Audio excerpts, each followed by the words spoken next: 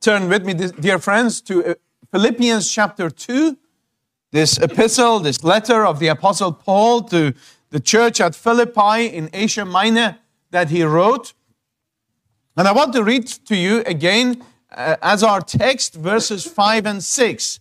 Verses 5 and 6 of Philippians chapter 2, where we read, "Let this mind be in you, which was also in Christ Jesus, who being in the form of God, thought it not robbery to be equal with God, but made himself of no reputation, and took upon him the form of a servant, and was made in the likeness of men, and being found in fashion as a man, he humbled himself and became obedient unto death, even the death of the cross.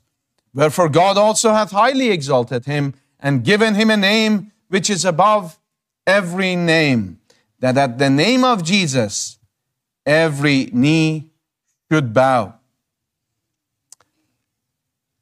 Friends, this portion of God's word in Philippians chapter 2, verses 5 through to the end of verse 11, is really a great biographical portion about the two distinct natures of Jesus Christ. Jesus Christ is one person in two natures. You and I, we have just one nature.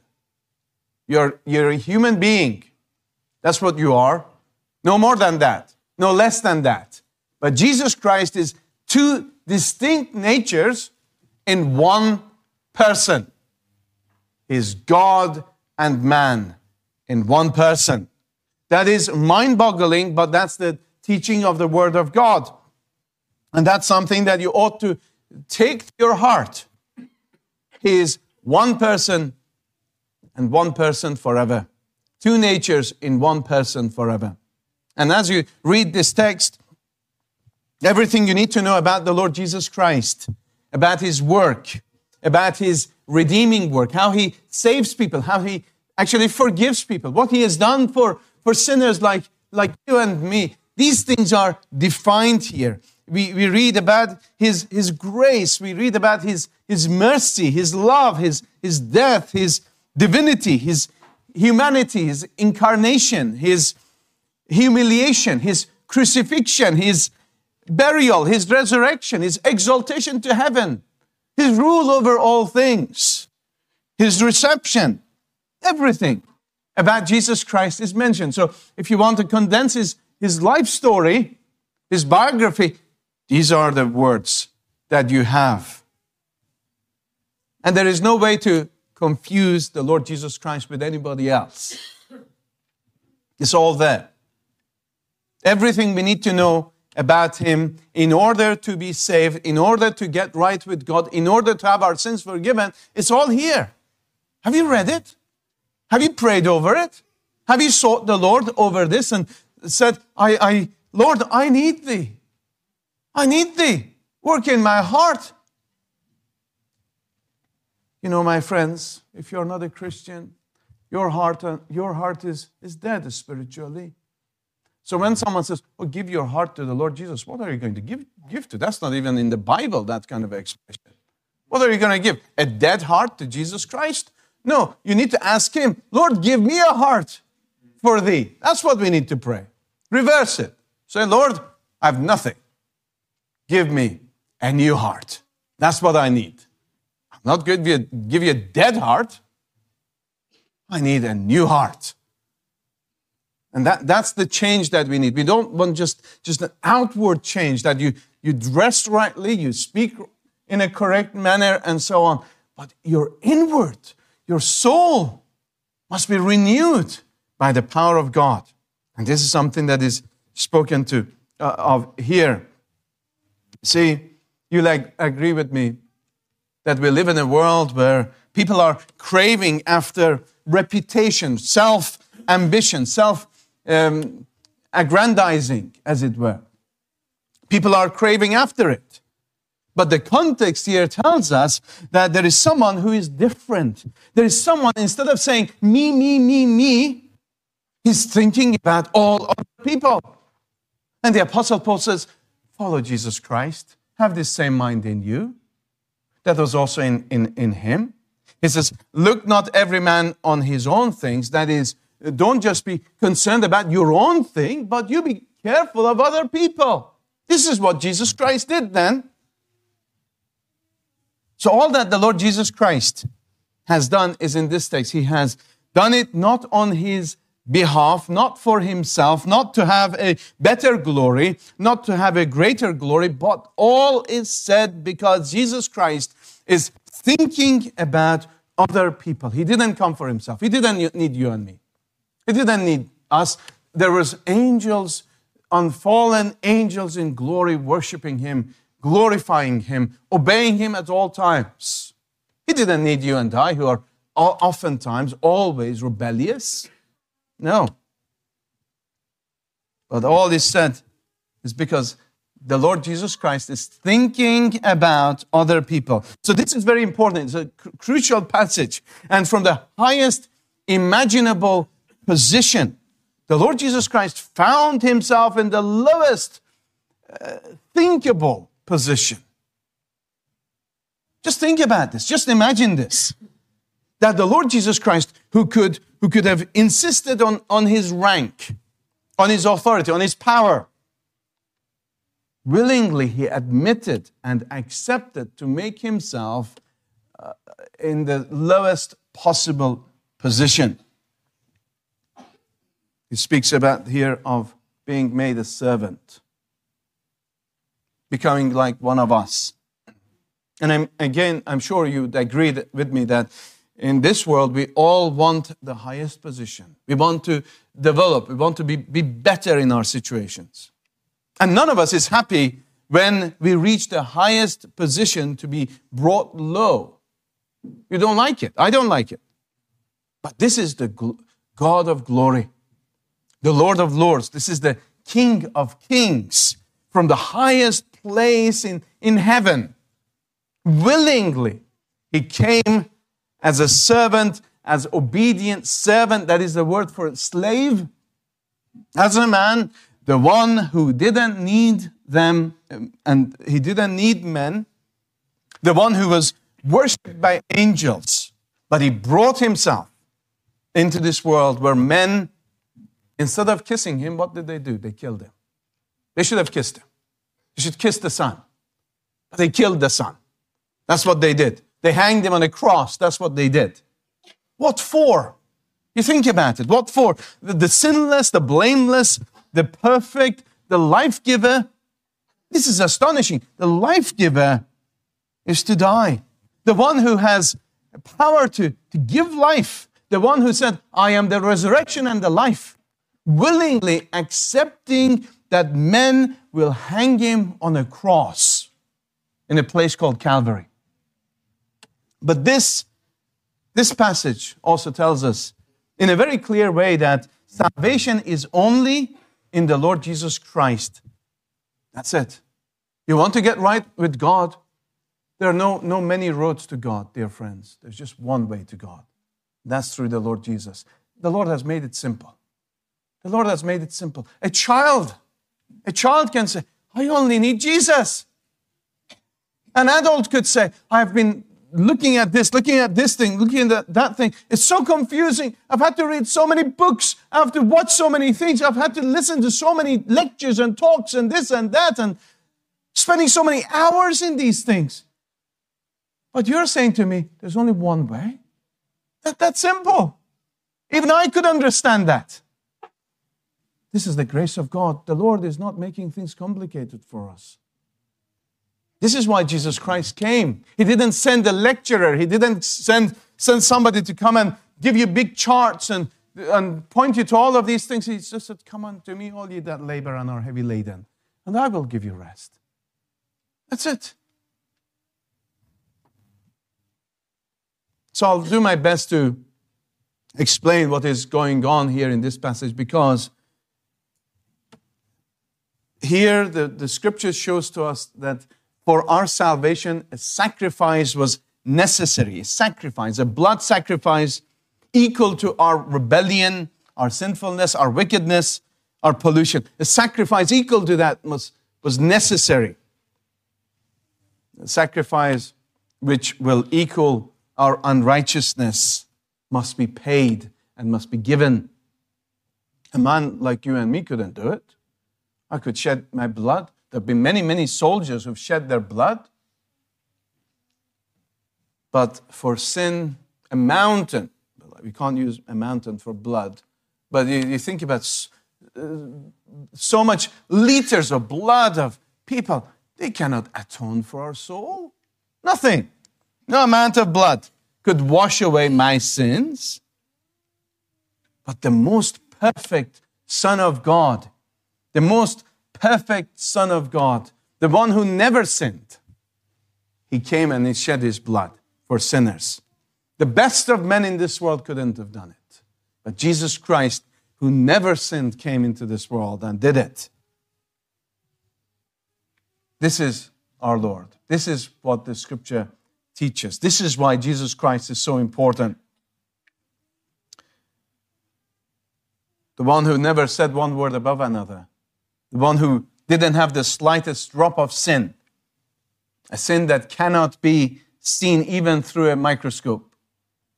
Nothing there. If Jesus Christ's life, you go and examine it, you look at it, you can't find any fault with him. But willingly, this Son of God came. He went to the cross to die for sinners. Now, there are very quick three things I want to say to you about this passage. First of all, is about the divinity of Jesus Christ. We have to understand it is God who saves, and Jesus Christ is God manifest in the flesh. Without Jesus being God, you cannot be saved. I could not be saved. And that's why the devil is against this teaching that Jesus Christ is God. So you have all these cults out there. You have all these various religions out there that say, oh, we can accept Jesus as a prophet, but not as God. We can't accept him in that fashion. And then we think about the humanity of Jesus Christ and then the exaltation of the Lord Jesus Christ. And because of his humanity, because of his divinity, because of his exaltation, God saves souls. And because of all of these things, Jesus Christ is sitting in his place of majesty and glory. And every knee will bow, every tongue will confess Jesus Christ to be Lord. There is no other Lord except Jesus Christ, the Lord. So here is this text. First is that Christ's divinity is shown to us. Look at verse 6, dear friends. Look at this verse 6. He says, verse 5 says, let this mind be in you, which was also in Christ Jesus. So this is the mind of Jesus Christ, who being in the form of God, is in the form of God, we are told. This is talking about the fact that Jesus Christ is God, his divinity. Who being in the form of God, that word form, there in the English language, we get the English language morphology. But this is not like, I don't know if you've ever been to Madame Tussauds in London.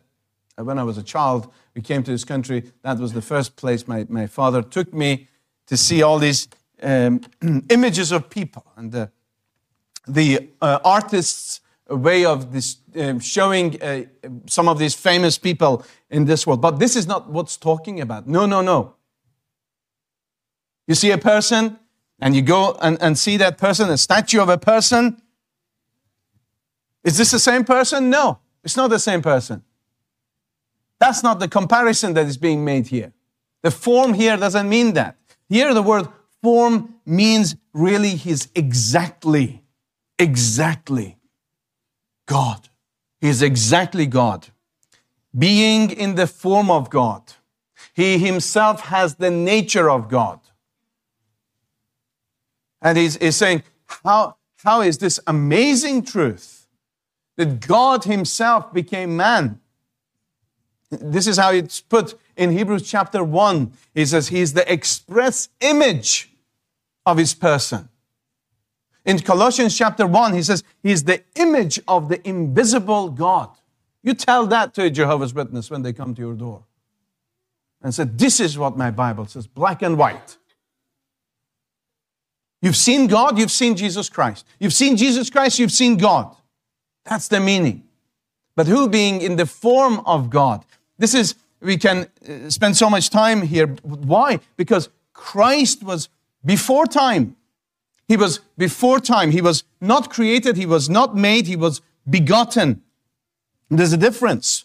And we won't have time to enter into the details of that. But he has never been made, dear friends. Jesus Christ has never been made. He's never been created. But God took we could say, a palpable, a tangible form in the person of Jesus Christ. God who fills heaven and earth. He made himself, as it were, so small in a human body, in the womb of the Virgin Mary.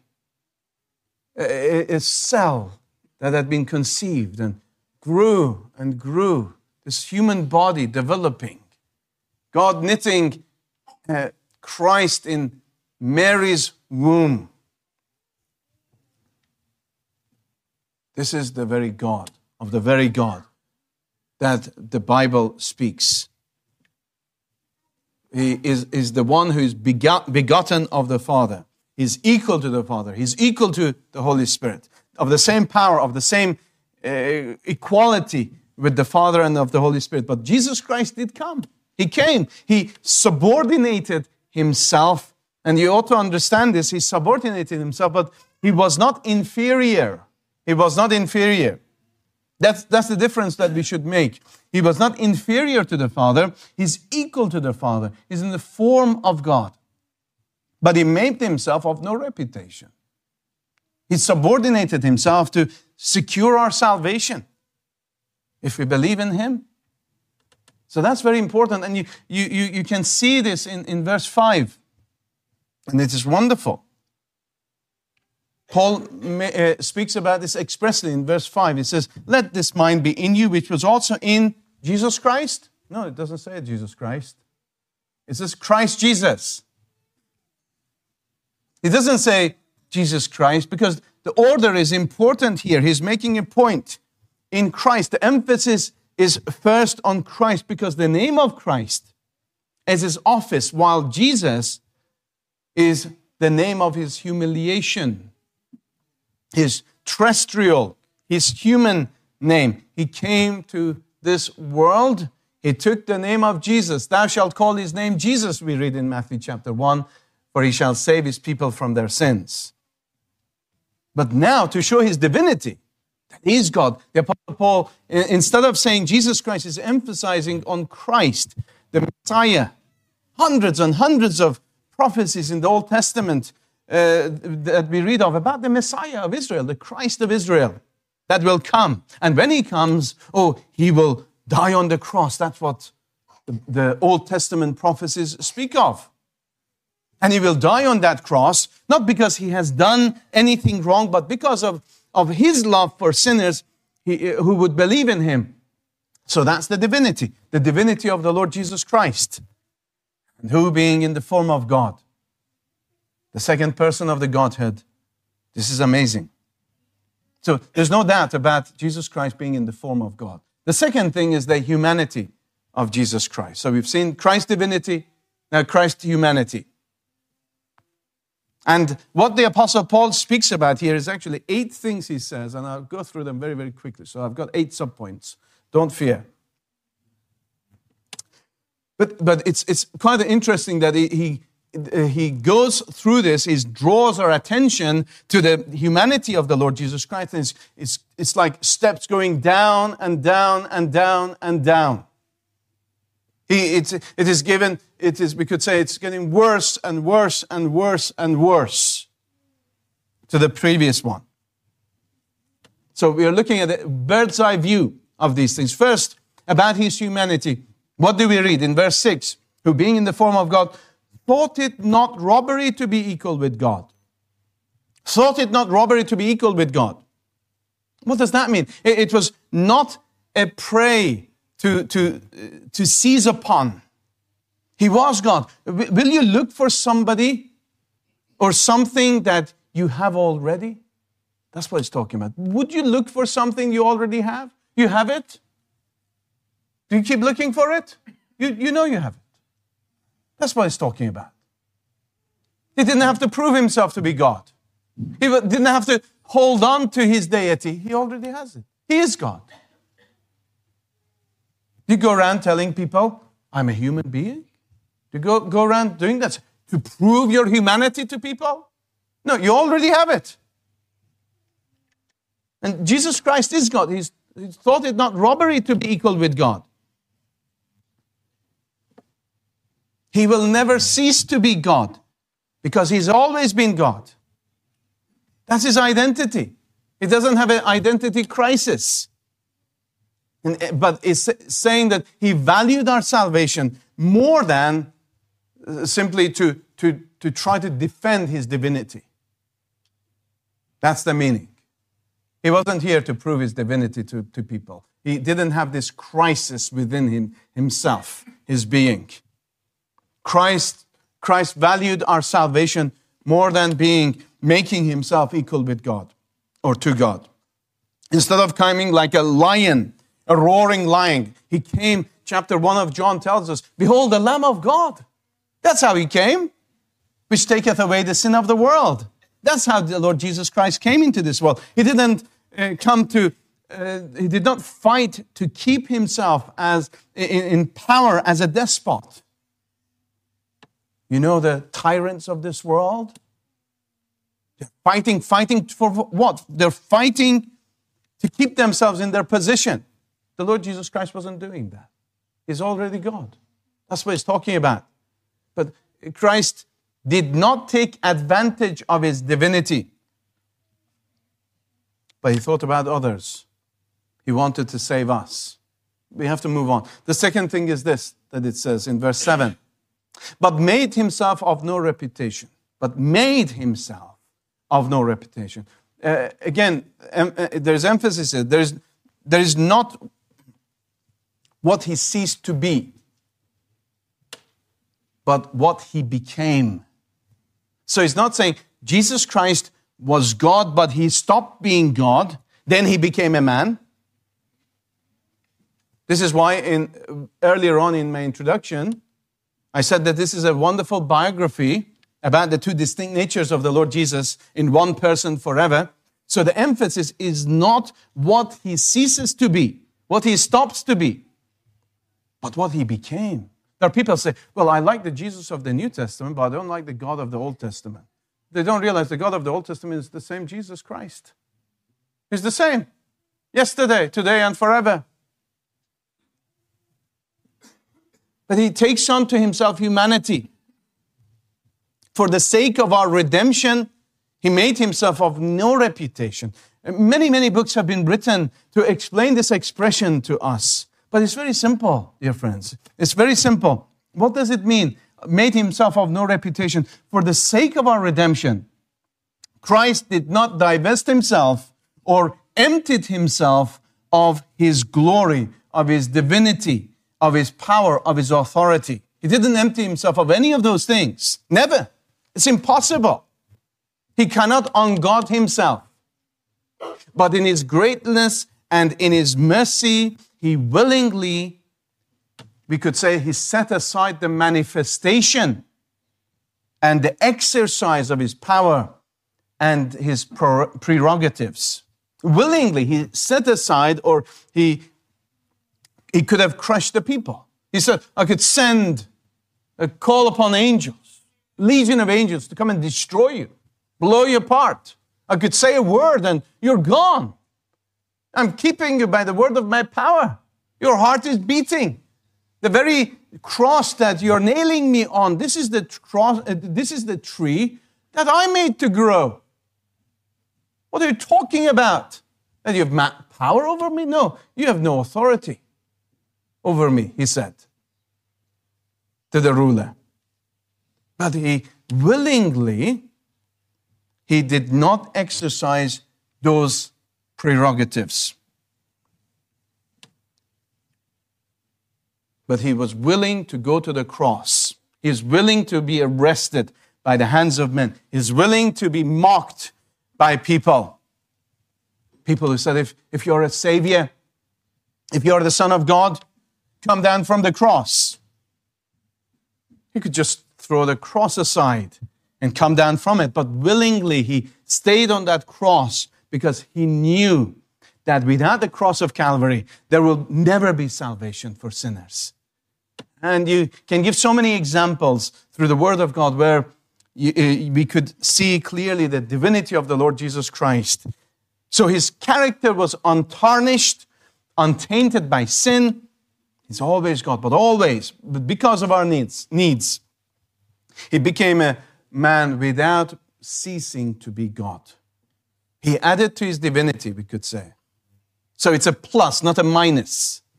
It's a plus, it's addition, not subtraction.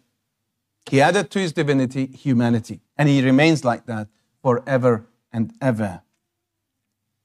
So he became the God-man. The God-man. The third thing is that it says that he took upon him the form of a servant. Not a general, not a captain, not a hero, but a servant, a slave. The form of a servant, being made a servant by his own volition, by his own desire, he willed it so humbly, so willingly. The Lord of glory became a servant. Have you ever heard anything like this other than in the Bible? So he became a servant, an obedient servant. Christ is called a suffering servant, a man of sorrows. So he's going down and down. And then fourthly, he was made in the likeness of man. The God-man walking on earth, yet his deity was veiled by his flesh. From time to time he displayed it. You have that account of the transfiguration, that the disciples came and they saw him on the mount and they saw something of his glory. They couldn't believe their eyes. What happened? You can read about that in Luke chapter 17. And just a small number of them saw something of his glory that was being manifested. Even Moses and Elijah were there, appeared to him. But the only person who should reserve our ears and our listening, God even spoke there. And he said, God the Father said to these disciples, says, "This is my beloved Son, in whom I'm well pleased. Hear him," he says. Hear him. Not Moses, not Elijah. It's my Son that you need to hear. Yes, Moses was a great man. Elijah was a great man. But amongst them all, Jesus Christ is the Son of God. The chiefest, the greatest, the fairest. Oh, Jesus Christ, he was subject. And he made himself subject to the limitations of the body. He put himself under the law. He obeyed the law of God perfectly. He submitted himself to the authority of his time, and he obeyed his parents, and that's very important. He grew in stature, he grew in wisdom, he grew in obedience. Christ was thirsty, was hungry, he sweated, he wept. He finally, of course, he died on the cross of Calvary.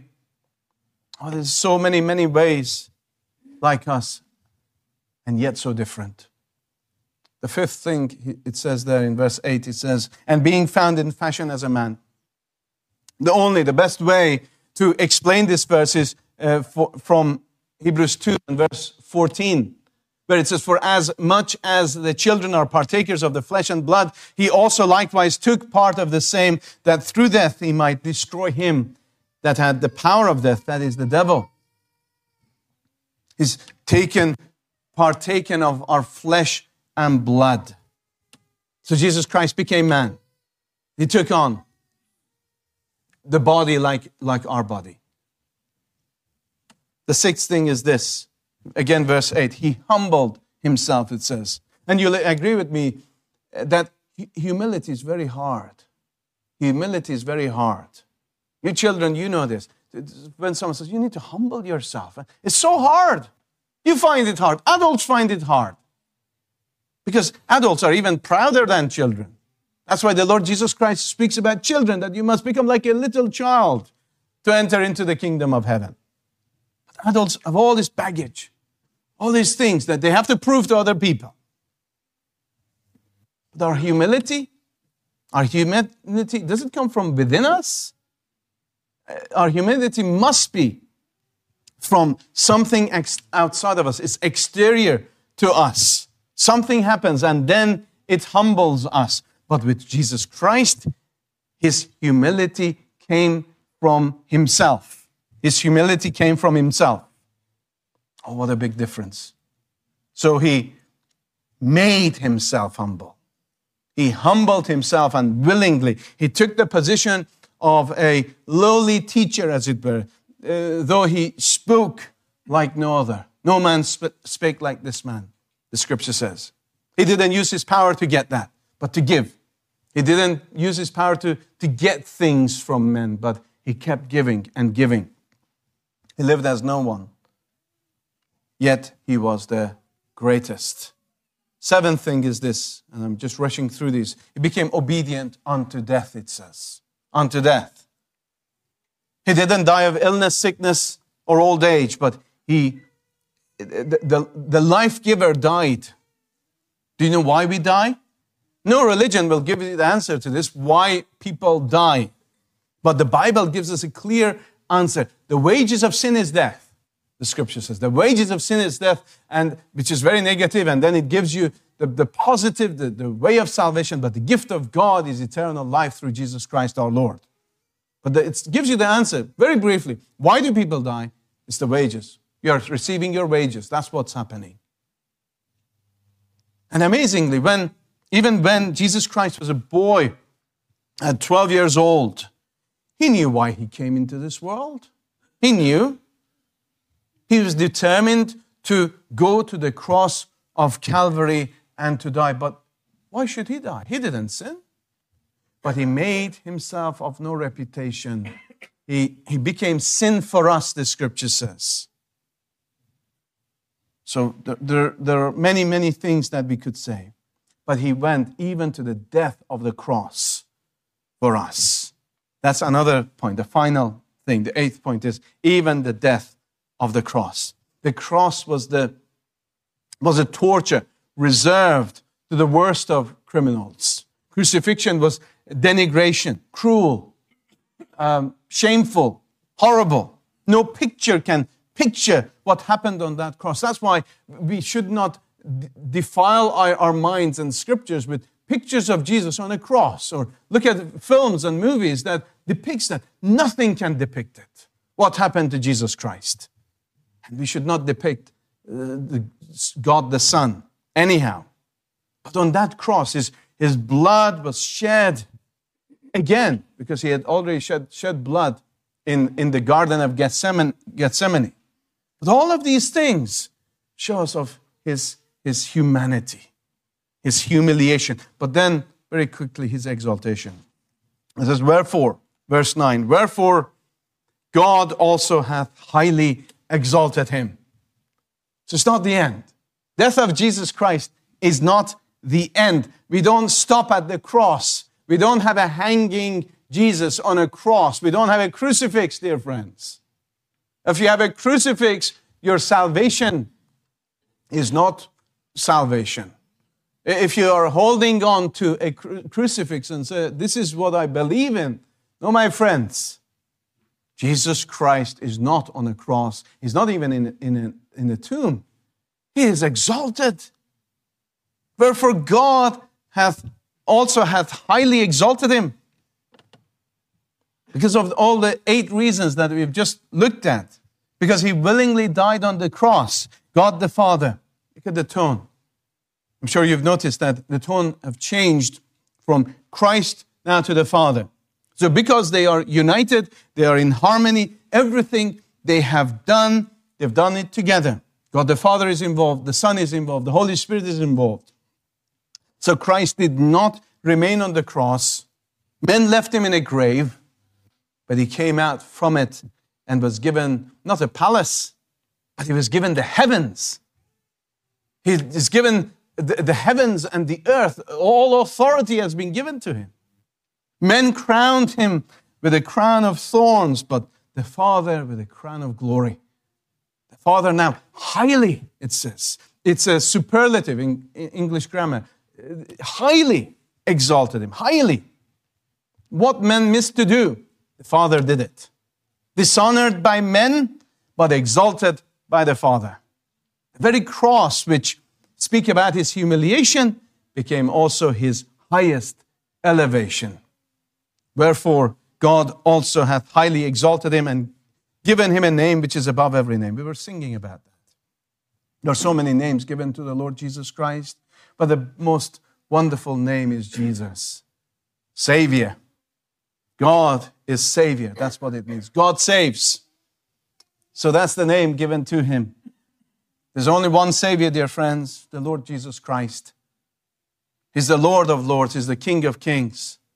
And I must come to a conclusion now. Why must Jesus Christ die on the cross? The cross speaks about God's love to this world. The cross speaks about judgment. The cross speaks about our condemnation. The cross speaks about the holiness of God and how God sees your sin and my sin. That's what the cross speaks about. But there's something positive in this too. The cross speaks about our salvation. That's the beauty of the cross. On the cross, Jesus Christ dealt with our guilt, with our sins, and his righteousness is given to his goodness, his purity, his holiness. Everything good about Jesus Christ is given to, imputed to the account of anybody who would believe. Anybody who would believe. Do you know, dear friends, we are sinners. We are polluted. We have this mark within ourselves. If we were to give ourselves a grade, we would give ourselves the best grade. We would say, oh, well, I'm a good person. Look at you. You are a bunch of good people. No. A true Christian says, no, I'm a wretched sinner. I'm a wretched sinner, but I have a great Savior. I have a great Savior. People might say, well, this kind of a thing is very offensive to people. But dear friends, this is the joy and the hope of the Christian, to see the reality and see what Jesus Christ has done for us. Everything in the Bible speaks about this. This world has fallen into sin, but Jesus has come as it were a lifeguard, jumping into this world. Not just throwing us a lifeline, but he's come to save himself, us. He has come to save us by himself. Oh, dear friends, salvation is of the Lord, and Christ is that Lord. What must I do now? It says here we must confess him. Every knee will bow to Jesus Christ. You know, your knee will bow one day to Jesus Christ. Your tongue will confess him to be Lord. Shall we not bow before him now? Shall we not confess him, Lord? Shall we not call upon him, Lord Jesus Christ? Look at my life. Look at what a sinful being I am. From my time of birth to my time of death, I'm tainted with sin, offensive to thee. Have you ever been away for a week or two and you come home, you open the door, there's a smell that comes out. I don't know why it happens all the time, always like that. It can be anybody's home. And you think the Lord opens the door of your heart, reveals yourself to you, and there's a stench that comes out. And you think that's how horrible it is. I don't want anybody else to see it. But the Lord sees it and smells it. But it is for such people Jesus Christ came. At his name, every knee should bow, of things in heaven, of things in earth, and things under the earth, and every tongue should confess that Jesus Christ is Lord, to the glory of God the Father. Can I plead with you in love? Come to Jesus Christ, dear friends. Tell him, Lord, I confess thy name. I believe in thee as Lord and Savior. God resists the proud, the Bible says, but giveth grace to the humble. So if you humble yourself today, He will bring you up. He will elevate you from a sinner to a saint. A person who is depraved to someone who now has the righteousness of the Lord Jesus Christ. Someone who's been rebellion all your life to someone who's obedient to the word of the Lord Jesus. That's what he does. Would you not repent and turn away? Come down from that throne of pride. Come down from your self-righteousness. Repent and trust him. Turn away from your evil way and live. Believe that Jesus Christ has achieved on the cross of Calvary, what did he do? Believe in him. God the Father has glorified his Son. And maybe each one of us glorify him as well, not just outwardly. Dear friends, outward things ultimately would be seen for what they are. But your soul, your heart, if God changes that, then from within, you don't have to put on a show. From within, you would worship God. This is what Jesus Christ has come to do. Well, maybe receive Jesus Christ as Lord. Amen. Let us pray. Our Father and our God, we thank Thee this morning of this passage in Thy Word. We thank Thee that it reveals to us Thy Son, who was so meek, so wonderful, so loving, that He would do such a thing for us. Lord, we thank Thee that Jesus Christ, who is God, He became man. We thank Thee for His humiliation. We thank Thee for His cross, His death, His tomb. We thank Thee yet now He lives at Thy right hand, exalted and upon the throne, and one day He will come for us. We pray that Thou wouldst then speak to every soul here, and we ask that even salvation would visit this house and even all of our hearts for Jesus Christ's sake. Amen.